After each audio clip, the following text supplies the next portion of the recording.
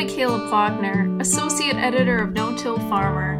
Welcome to the latest episode of the No-Till Farmer Influencers and Innovators podcast series. This program, featuring stories about the past, present, and future of no-till farming, is sponsored by New Leaf Symbiotics. I encourage you to subscribe to this series, which is available on iTunes, Google Podcasts, Spotify, SoundCloud, Stitcher, and TuneIn Radio. Subscribing will allow you to receive an alert about upcoming episodes as soon as they are released. I'd like to take a moment to thank our sponsor, New Leaf Symbiotics, for supporting our No-Till Farmer Influencers and Innovators podcast series. What if you could do more in 2022? TerraSym by New Leaf Symbiotics utilizes the power of microbe technology to increase yield, improve nutrient uptake, and achieve stronger ROI. And it's now available in convenient planter box application for corn and soybeans. To learn more and sign up for the 2022 Risk-Free Satisfaction Promise, visit newleafsym.com/2022. That's newleafsym.com/2022. Lloyd Murdoch, Professor Emeritus at the University of Kentucky, is one of the pioneers of no-till research. He's been working with no-tillers since 1970, studying soil compaction, fertility, and productivity over the decades. His intensive wheat program more than doubled Kentucky's statewide average wheat yields from 40 bushels about 10 years ago to more than 80 bushels today. Although he's now semi-retired, Murdoch's research continues as he attempts to find ways to break up the fragipan, the hard layer below the soil surface. In this episode of the No-Till Farmer Influencers and Innovators podcast, Frank Lessiter talks with Murdoch about his early lessons from no-till, how soil changes over the decades after tillage stops, an experiment that took years to take off, and more. Tell me about where you grew up and what you did and where you went to school. Well, I grew up in the western part of Oklahoma in the Dry Plains, and then went to Oklahoma State University and Virginia Tech, the VPI. Then went to the military for a couple of years, and then came to Kentucky, and I have been here ever since, Frank, and for a long time. So when did you start at the university? 1970. Wow. So tell us, you got in where no-till was really just getting started, but tell us a little what your research and extension work has been over the years. Basically, I've done a lot of work on nutrients and fertility and soils and soil compaction and soil structure. And then the last few years, I've worked a lot on the fragipan, the soil fragipan, trying to remediate it. And so that's where I've spent most of my professional life, in those areas. No, I'm located at Princeton, Kentucky. It's a fairly good sized research and education center. We probably have close to 20 PhDs here and have about 70 plus people that work full time here and doing research and extension work. So it's a pretty big and bustling little area. So Princeton is pretty well west in Kentucky, right? Princeton is western Kentucky. Kentucky is divided basically into three areas. The western part of the state, where I'm located, is the heavy agricultural part of Kentucky. Mm-hmm. The central part is agriculture, but it's more of cattle grazing, raising horses and things like that. And then the eastern part of the state is very mountainous. Yeah. So tell me when you first got involved with no-till. In 1970, right after I got here, it was just getting, it was having trouble catching on, a lot of problems involved, and people were quite interested in it because of our topography. We had a lot of erosion. So people wanted to know and understand the answers that nobody could answer at that particular time, the questions that people had. And so I dove into it really quick and worked with a lot of different people in the university. The University of Kentucky became a kind of a team effort to make no-tillage work. Sure. Well, you guys were definitely the leaders across the country and the world. Sometimes I think that you guys are to blame for all the success no-till had in South America, because the South Americans were smart enough to come up to Kentucky and get good advice when half the people in America weren't yet sold on no-till. It was amazing, how many people from Brazil and how many different groups we had from Brazil and Argentina. They just were here, almost seems like constantly making tours and things like that. Very interesting people, working very hard to understand and to better themselves. Right. So what's some of the things you learned about no-till early on in the 70s? Well, the very first thing that we worked on was, some of the very first things was the stratification of phosphorus and potassium, how it affected the growth of the plants, and if we needed to till in phosphorus, because phosphorus and potassium would stay in the top 2 or 3 inches surface applied. And so how did that affect things? Was that a good or a bad thing? And then how does it affect soil testing? So we looked at the depth of soil testing, tried to understand how we changed soil testing, went from a 6-inch sample to a 4-inch sample to make that work. And then we discovered that the P and K stratification at the top 2 or 3, 4 inches of the soil was not a bad thing. And in fact, in some ways it was good, because you had a kind of a horizontal banding, so to speak, and made it a little bit more efficient. And the residue at the surface kept the soil more moist, and the amount of rooting at the surface of the soil, the top few inches of soil, was more intensified with no tillage than it was with conventional tillage. And so all these things had to be discovered. One of the things was lime. Lime would not move easily either. And what do you do about that? The concept was at one time to go ahead and lime and till that in, and then when every time you had the lime, till it in. But we found that wasn't necessary. We found that lime would actually move over time, and the little bit of stratification that you had to the surface with lime was not a bad thing, because that's where most of your roots were anyway, and that's where your phosphorus and potassium and the effect of acidification on reducing the availability of those two nutrients were there. And so that's where the lime really needed to be also. So all those things that seem like logically would need tillage, we found that none of those were necessary, but that took quite a few years to nail all that down and to understand it better. We did change, as I said, the soil testing depth to better better understand and make recommendations for P&K.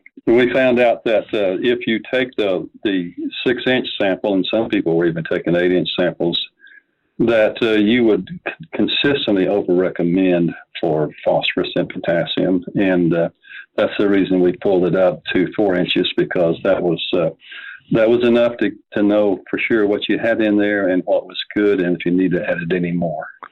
So now, 50 years later, what are you recommending for soil testing that farmers do when pulling samples? Still 4 inches. That hasn't changed. Right. Yeah. Let's talk about soil structure and organic matter. I mean, no-till has really boosted organic matter, and you've done some valuable research on this. Why don't you explain what you've done, what we've found? When you first start no-tilling, you come out of a till situation, and tillage kind of destroys soil structure. In fact, that's what you're trying to do every time, because you've destroyed soil structure with the tillage in the past, and so you kind of fluff it up and it gives you some more pores that don't last very long. But that's the reason that you have to almost till. So it takes a while to get that changed, and people were concerned about that. They were concerned about the soil compaction that took place or could take place, and you weren't tilling it out.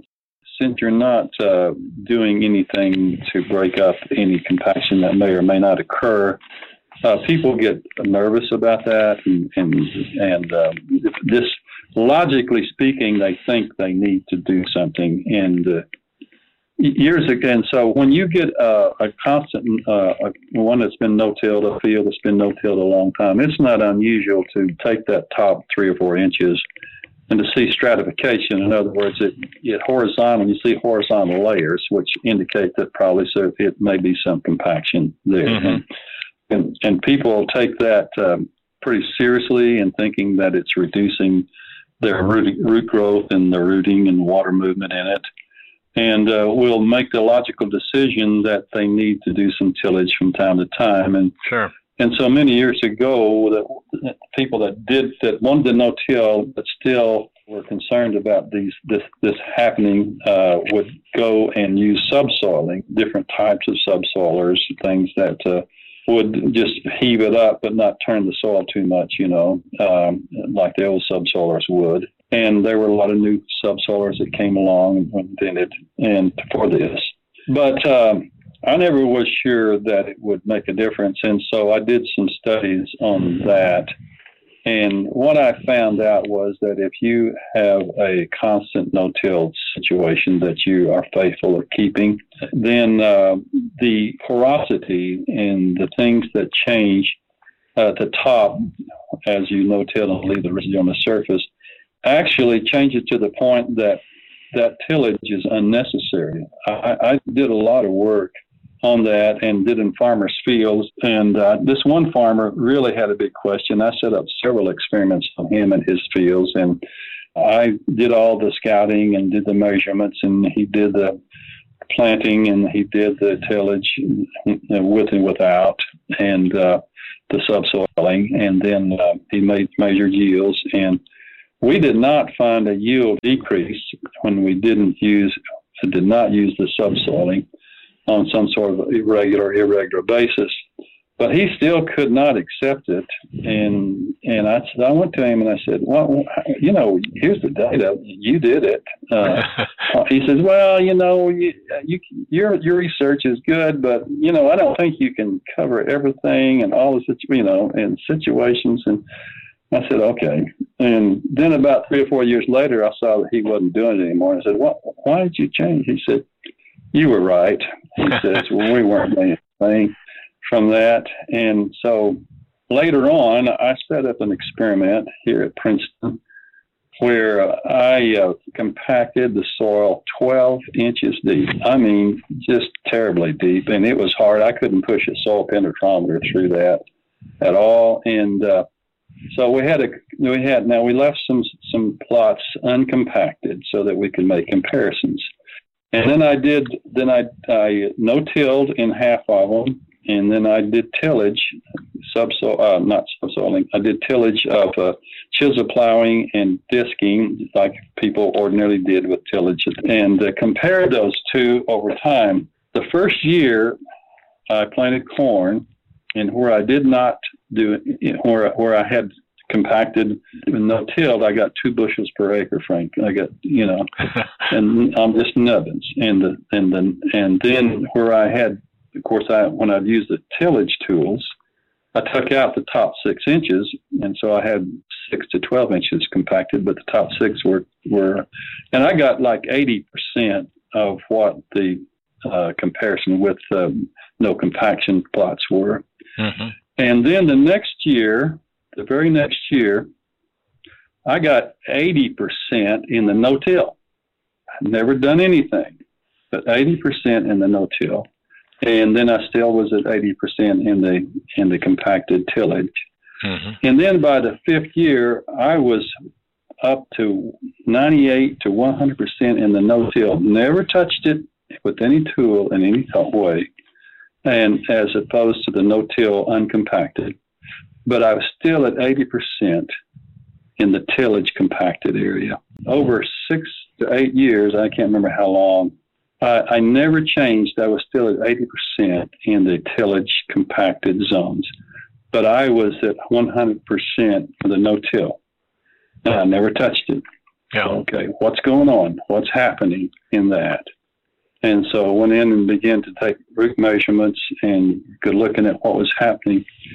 And the roots were going down through that tillage layer in the no-till. The roots were going through the tillage layer. So how was it going through? What happened? Well, the top 3 inches or so were taken up by freezing and thawing.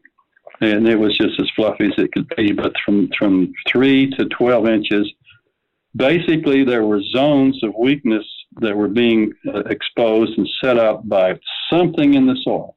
Yeah, I think it's a biological activity, thrips, earthworms, all kinds of biological activity, and they're down in the soil. They live in the soil, but they've got to come to the surface where their organic matter is for their food.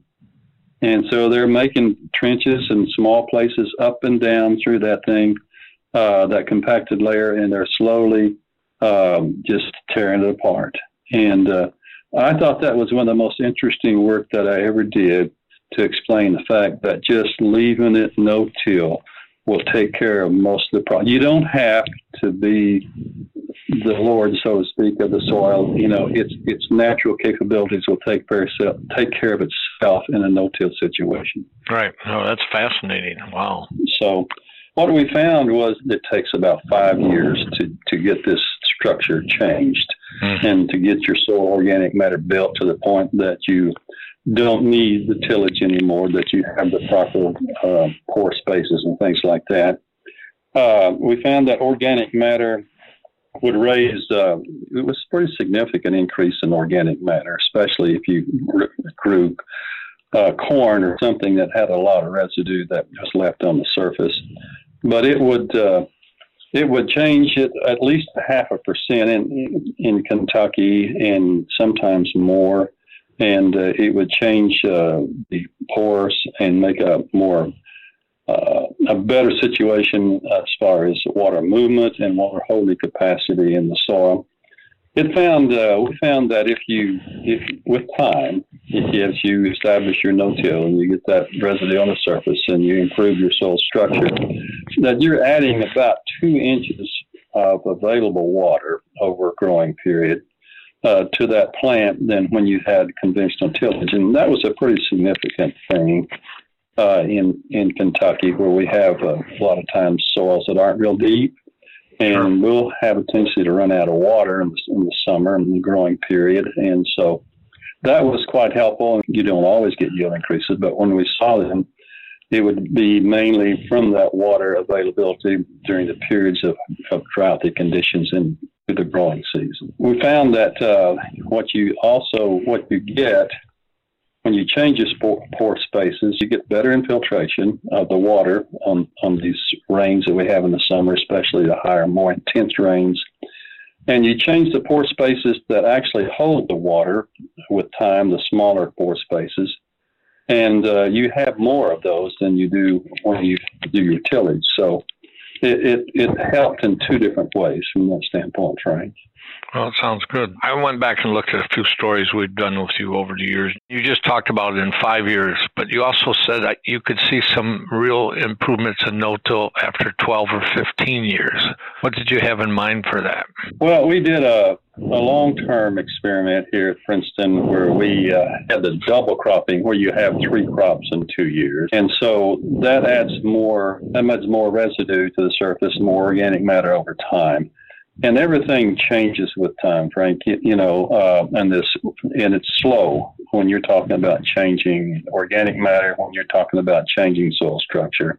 And so you see those changes, you can actually see those changes in about 5 years, but they intensify and keep on improving over a period of time. So in that 12 to 13 years that I've talked about, and we ran it for about 20 years, that's when we began to see more of these pore size changes taking place that I spoke about. Sure. And the soil structure changes continued to improve. And so in that particular period of time, it made a significant amount of difference in the yields that occurred.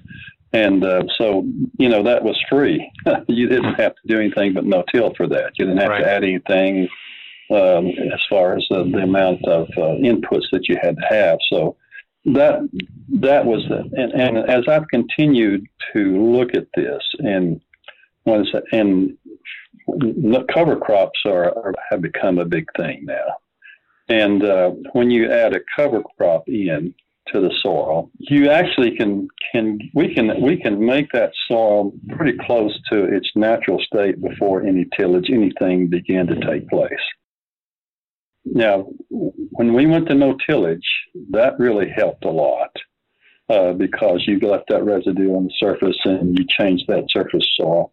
But you still didn't have all the organic matter that you were going to have and you were going to need to take it up another step. And if you no-till, and then you put a cover crop in, and in Kentucky it's wheat sometimes for that second crop. But if you have a cover crop every winter, and then you no-till into that, we can actually take that organic matter up close to what it was in its natural state. Mm-hmm. And we can take that soil structure up close to what it was in the natural state. So with tillage, we broke all that down. We changed it, and it was necessary. I'm not being negative on what people did, because they did what they had to do to survive. Sure. And to improve things as they could see it at that particular time. But now, if you want sustainability, you use no-till with cover crops, and you bring it back up to where it is close to its natural state. Now, it takes a while to do that. Mm-hmm. That's not something that comes overnight or over 2 or 3 years, but with time, we can get up close to that natural state, and that's saying a lot, because for centuries we were going the different direction on that. So I think that that's exciting to me, that we can do that now and still be productive on our soils. Yeah.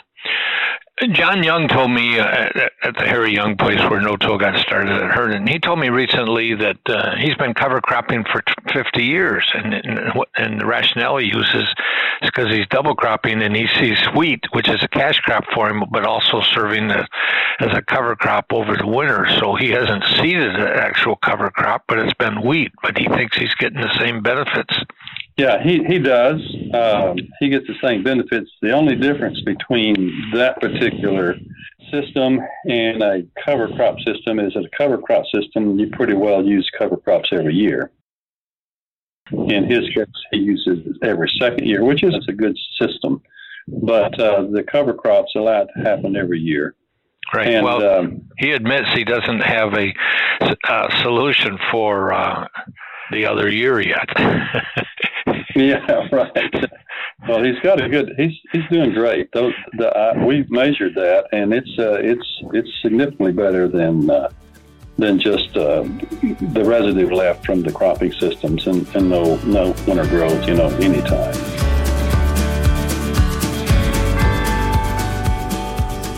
We'll come back to the conversation with Lloyd Murdoch in just a moment. Before we do so, thanks to New Leaf Symbiotics for supporting our No-Till Farmer, Influencers, and Innovators podcast series. What if you could do more in 2022?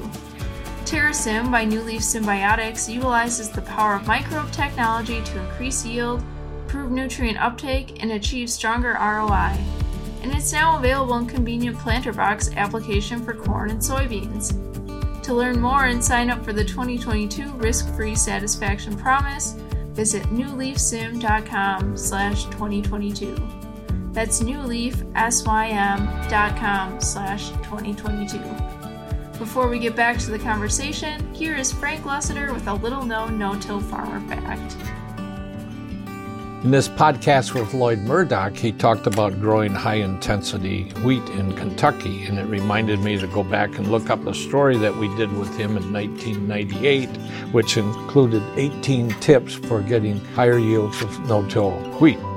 And Lloyd pointed out that no-till wheat appears to grow more slowly from dormancy through jointing. This is why he recommends applying more nitrogen, like 120 pounds in the first application for no-till, to help the crop catch up.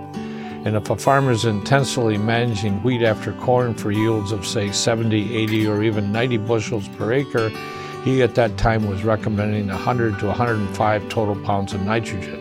And with wheat after soybeans in a no-till program, you probably need 90 pounds. He also pointed out that he doesn't recommend applying all the nitrogen to wheat in February because we don't know how early spring rains may affect the potential nitrogen loss. Now let's get back to the conversation with Frank Lessiter and Lloyd Murdoch as they discuss Murdoch's experiments with the Green Seeker and the Fragipan. So Kentucky must be the leader in double cropping across the country. I would think you've got more acres than anybody. Walk me through what would be a fertilization system with double crop, what you might put on and when.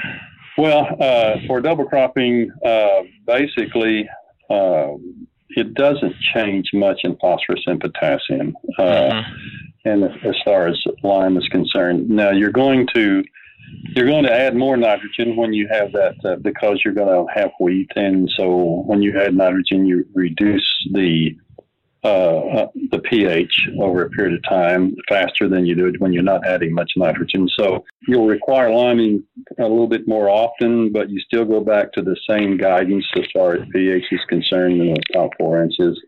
As far as phosphorus and potassium, basically we still use the same soil test, the same recommendations as far as the numbers when they come back, when you should add it, how much you should add, and when you should not. And that really doesn't change a whole lot because the amount of nutrients that you're carrying off with that added small grain crop is not a whole lot. So, but it will change it some, but it's almost imperceptible because you're releasing a lot of that in the residue back to the soil. And most of your potassium is in your residue that's left behind. So that really doesn't change a whole lot there. You don't carry much off. Your main would be phosphorus. And basically, we still follow the same recommendations we have in the past. You probably need phosphorus a little bit more often, and especially with when you're grazing a winter crop, such in Kentucky, such as wheat. The cool season reduces the availability of that just a little bit more. So people usually will add a little bit extra phosphorus in the fall, a lot of times for more rapid growth, but it's not always necessary for them. Well, 10 years ago, we used to talk wheat yields of 50 bushel per acre, and we were happy with it. But you worked a lot on, I think, intensive wheat, and you're getting yields close to 100 bushel per acre or more in some areas. Can you talk about the intensive wheat program that you helped develop? We had 40 bushels. That was just about our average over many years, 20, 30, 40 years. We had wheat was a stepchild, and basically. So you put it on there, and they gave you a little cover and cover crop, and we just didn't expect much yield. And then Billy Joe Miles went over to England and saw their yield increases and what they had, and felt like we could improve what we had. We formed a team with his group, and we started doing intensive research on different aspects of growth and what it could do and what the possibilities were, and changed our fertility program by adding more nitrogen. We changed by going into controlling diseases more proactively and controlling insects that would vector diseases. And then basically we also changed the way that we did the planting and the density of those things. And you can take each one of those and you can change them, but they have to kind of be in chorus or in correspondence with each other.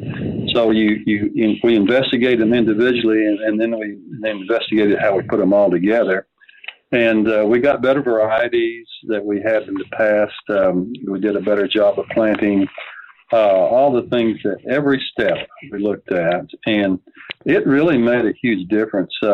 We went from 40 to 50 some odd bushels state average. And then we were into the 70 bushels. And now we're in the 80s and a knock on the door of 90s on the state average. So it's been huge. And once you learn how to do all those things, it comes fairly simple. It's a little bit of extra work. And we were doing 40 bushels per acre.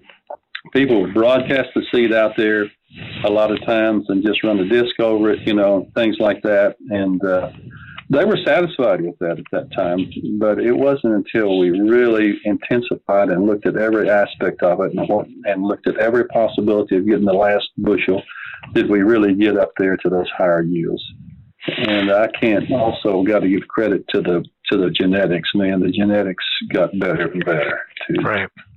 Well, I think you mentioned Billy Joe Miles, and I think that he got serious and really helped you people and led that. But a number of our people who particularly have been to the No-Till conference know Phil Needham, and I think that Miles brought Phil over here from England to help get this going with you folks, right? Yeah, he was the second wave. The first wave was some people from England, and Chris Bowley was the one that came over first. And but they believed in what could be done. They had seen it happen over there. You know, and I have to admit, Frank, I was a little bit skeptical that we could get anywhere close to what we got now. But you don't know until you work at it and try to prove it, and then I found out, hey, man, these guys got some truth there. Let's see what we can do with it. It was a team effort from universities and from private business and things like that, and private institutions as far as research was concerned, that really made a difference. If we had stayed in our own little islands, we wouldn't have accomplished what we did. It was till we interrelated with each other that we really made a big difference. I went back and pulled up a story we did with you in 1998 called Getting Tense About No-Till Wheat, and you outlined 18 steps to take, what it takes to make no-till wheat successful. And we made this statement. I'm going to ask you how we did with it. And the statement was, within 4 years, this was in 1998, Kentucky expects to no-till 75% of its wheat under highly intense management programs. Is most wheat in Kentucky now high intense, and it must be towards the yields, right? Yeah. Back in the 80s, there was we learned how to no-till corn first, and then we came on with soybeans, but we just kept tilling for wheat, and so there were some farmers that wanted to change that, and a few of them tried it and had some success, but not as much as they wanted. So they came to us and asked us if we'd work on it. We worked on it for a few years and felt like we had done a good job with figuring out some of the things that would need to be done, and tried to sell it to the farmers, and a few of them tried it, and we couldn't get it sold. And they would come up with, well, I got more insects, or I think we'll have more diseases, or I'm not sure about the fertilization, things that they really weren't sure about, but they had doubts about the overall process, and they were picking it apart. And It was logically rather than real problems sometimes, most of the time. And so we started looking at every aspect of no-till wheat, and what could be done, and how to plant it, and if we need to change seeding rates, and how we handle the corn stalks, and as far as, and we had a lot of aphid problems, and with barley yellow dwarf and things like that, and we kept taking each step at a time, looking at every aspect of it, and they couldn't say that it wasn't good anymore, because we had looked at every part of it, pulled it apart, and then took off. But even after we had looked at every aspect of it, it still didn't take off very fast. And so I still remember this one trial that I did. But I picked out 6 farmers, really good wheat, just good farmers overall, and good wheat. And they were doing all tillage when it came to wheat. And I said, you guys give me 20 acres. Now you've got drills that will no-till wheat into standing corn or into soybeans. I said, so give me 20 acres that you no-till in, and then you can till the rest of it. And then I'll camp 20 acres on one side and 20 acres on the other side, and I'll follow it through. You guys can send me the yield data. And so I followed it through as far as taking samples and all this stuff like that, and scouting it and everything. And I said, give me 5 or 6 years. And well, at about the 3rd or 4th year, I noticed that all of them, the only tillage that was being done was that 20 acres on the other side. And I said, what happened? And they said, well, this is pretty easy. We don't have to do any tillage. We're trying to get soybeans out, and if you've got to put some people on a tractor and do all this tillage to plant wheat, that takes a lot of time and labor away. He said, we don't have to do that anymore. So we're just no-tilling, And so it was a vivid demonstration of the fact that people aren't going to accept anything that they haven't tried, or their big good buddies haven't tried. It took off after that. It just took off. Well, I think 2022 is a big year for no-till, because it's the 60th anniversary of the first no-till on the Harry Young field. It's the 50th anniversary of our no-till farmer publication, and it's the 30th anniversary of our National No-Tillage Conference. And I remember the first National No-Tillage Conference in 1993 you spoke at, and you had one of these farmers that was into high-intensive wheat hokum operation. And, the two of you spoke, and you remember you were doing some work on, I think, Green Seeker at that time, right? Yeah, I was. Yeah. So tell us a little about that experiment and what happened. And here we are 30 years later, it's finally catching on a little bit. Well, it's like anything else. People are slow usually to to see the value of things. But I'm going to start off by saying that my first work I did with a chlorophyll meter, where it's a handheld handheld thing that you clamp onto a leaf. Mm-hmm. And you measure the greenness, and based on that, you can make a good estimate on the amount of nitrogen that's in the plant and the amount of nitrogen needed. But that was quite a lot of work. You had to walk across the field and bend over and do these things. But I worked the thing out, and I thought, man, that's going to help. But people didn't really like it very well because it wasn't very convenient. And so then the company invented this Green Seeker, which is remote sensing placed onto to fertilizer. Most people mounted it on a rig where they're going to put the nitrogen on. And so you were sensing the greenness right in front of the fertilizer applicator and determining how much nitrogen was in there and how much was needed. And in order to be accurate, I had to do a lot of research on measuring the greenness and how it related to the amount of nitrogen needed and things like that, and worked out some formulas for it. And then when that came true, then I thought that, man, this is going to take off. This is going to really be good. And so I worked with Phil Needham, and he was a great guy to work with. He had a great guy to work with and did a good job. And just working with someone that understood all this stuff as good or better than you did. And so we made it work in the field, on farmers' fields. And it was technology, and people weren't that technically oriented at that time. And so it was just a little bit over their heads as far as what they were willing to accept as far as understanding technology and things like that. So you had a few people that were there, and they used it and continued to use it. It didn't catch on real fast. I was disappointed in that, but it eventually catches on, with time. Right. And the company improves things too. Right. It makes it more convenient and easier to use. But that was an exciting thing for me. I was a little disappointed in how slow it caught on. When you do a lot of work and spend a lot of effort and devote several years of your professional life to something that's totally different and it looks like it's got a lot of help, you're excited. But you forget that other people aren't where you are, and they're not as excited about it. So sometimes you just get a little discouraged, right. after working that much and not seeing it being adapted as much. The big thing today is variable rate seeding and fertilization. This was probably variable rate fertilization before we ever heard the term of variable rate. That's exactly what it was. Right. Yeah. Residue management. You got all this residue and double cropping. How important is this? How did you get farmers to start spreading this the whole width of the combines? And how did residue impact no-till?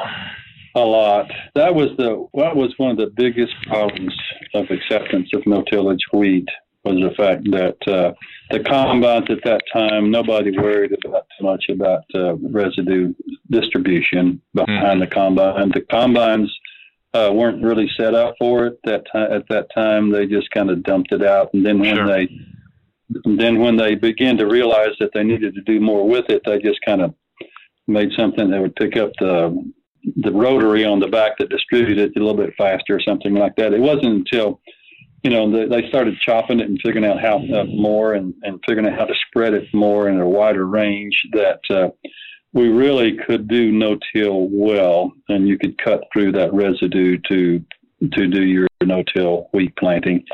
But that was a big thing. And then the question was, if you got into corn, how do you plant? And people still have the same problem on no-till wheat. How do I plant across the rows and everything like that?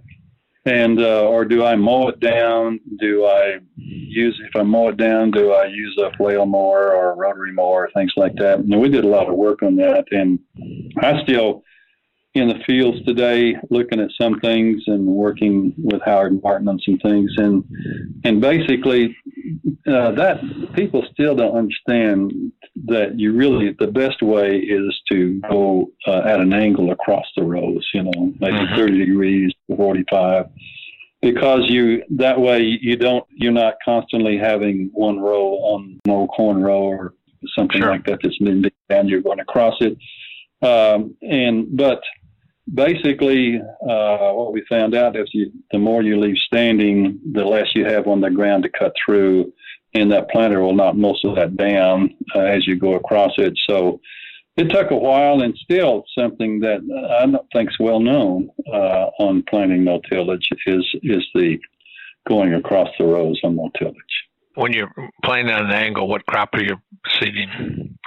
I'm talking about planting at an angle for a small grain. Well, one of the big problems, we got 40 and 50 foot headers on combines now. It takes a lot of push to get out to the edges of that. And over the years, we found out that while straw was a problem, maybe chaff was an even bigger problem of not getting chaff. Yeah, it's hard to keep up with the way things are changing as far as size of equipment. I mean, that is a problem. So farther north in the Corn Belt, we're kind of hooked on a rotation of corn and soybeans. How do we get wheat back into those rotations for these guys in Indiana, Iowa, Illinois, farther north? They need some diversity, but, for a while, wheat didn't have enough price to it to make up the difference from corn or soybeans. Yeah. Well, I don't know that I have a good answer to that, Frank, but what I'm seeing and what I'm thinking is the fact that with this carbon sequestration thing and the emphasis put on that, and maybe some government money come in, but to me, basically, you select in those situations, probably wheat won't work as far as having a second crop and things like that. But basically, I think cover crops that have short season or that fit into your climate zone as far as the amount of time that you have to plant it and kill it before the next crop. I think that offers a lot of opportunity for people along that line.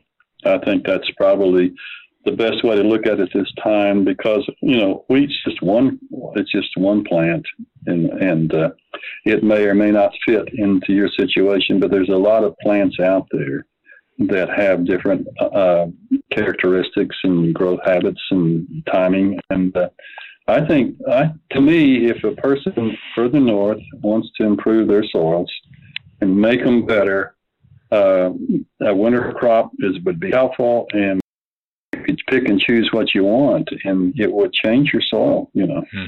It takes time. Now you're still, I said 5 years to make a significant change, but it will improve beyond that. So you don't see it right all the time. It'll make a difference.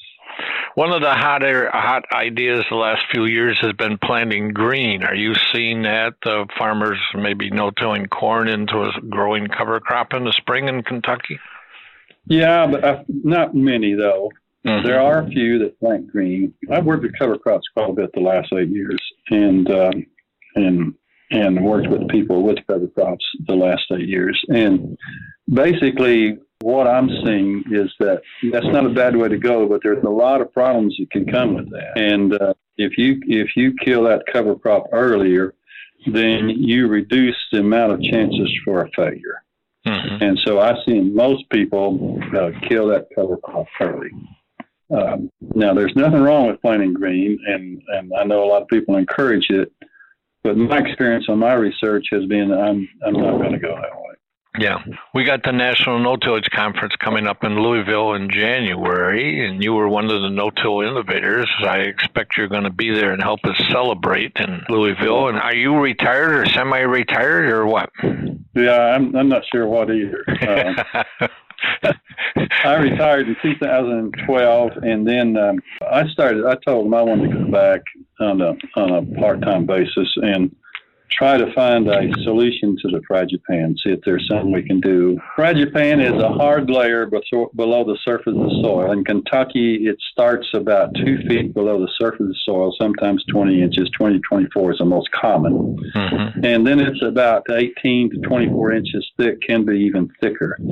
And it's as hard as a rock, but it's not a rock. It's one soil that it's cemented to the next soil particle, then the next soil particle. So it's just a solid soil layer that's cemented together by a cement by aluminum silicate that was about 10,000 years ago. There was an unusual phenomenon of soil blown in. And so it took place during that particular time.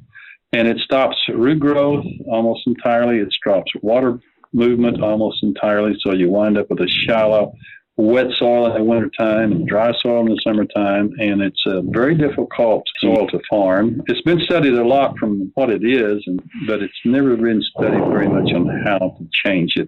And then with time, we found out that annual ryegrass was an unusual plant that had some chemistry in the roots that would actually, over time, break down this Fragipan. Now, it's slow, but does the job.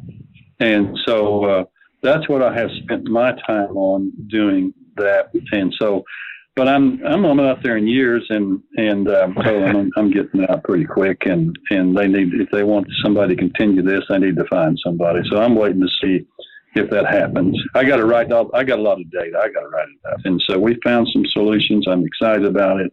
But we'll just see if it's like the green secret and takes forever to catch on, or if it starts pretty quick. But it's been so rewarding to me. Yeah, I've really enjoyed it.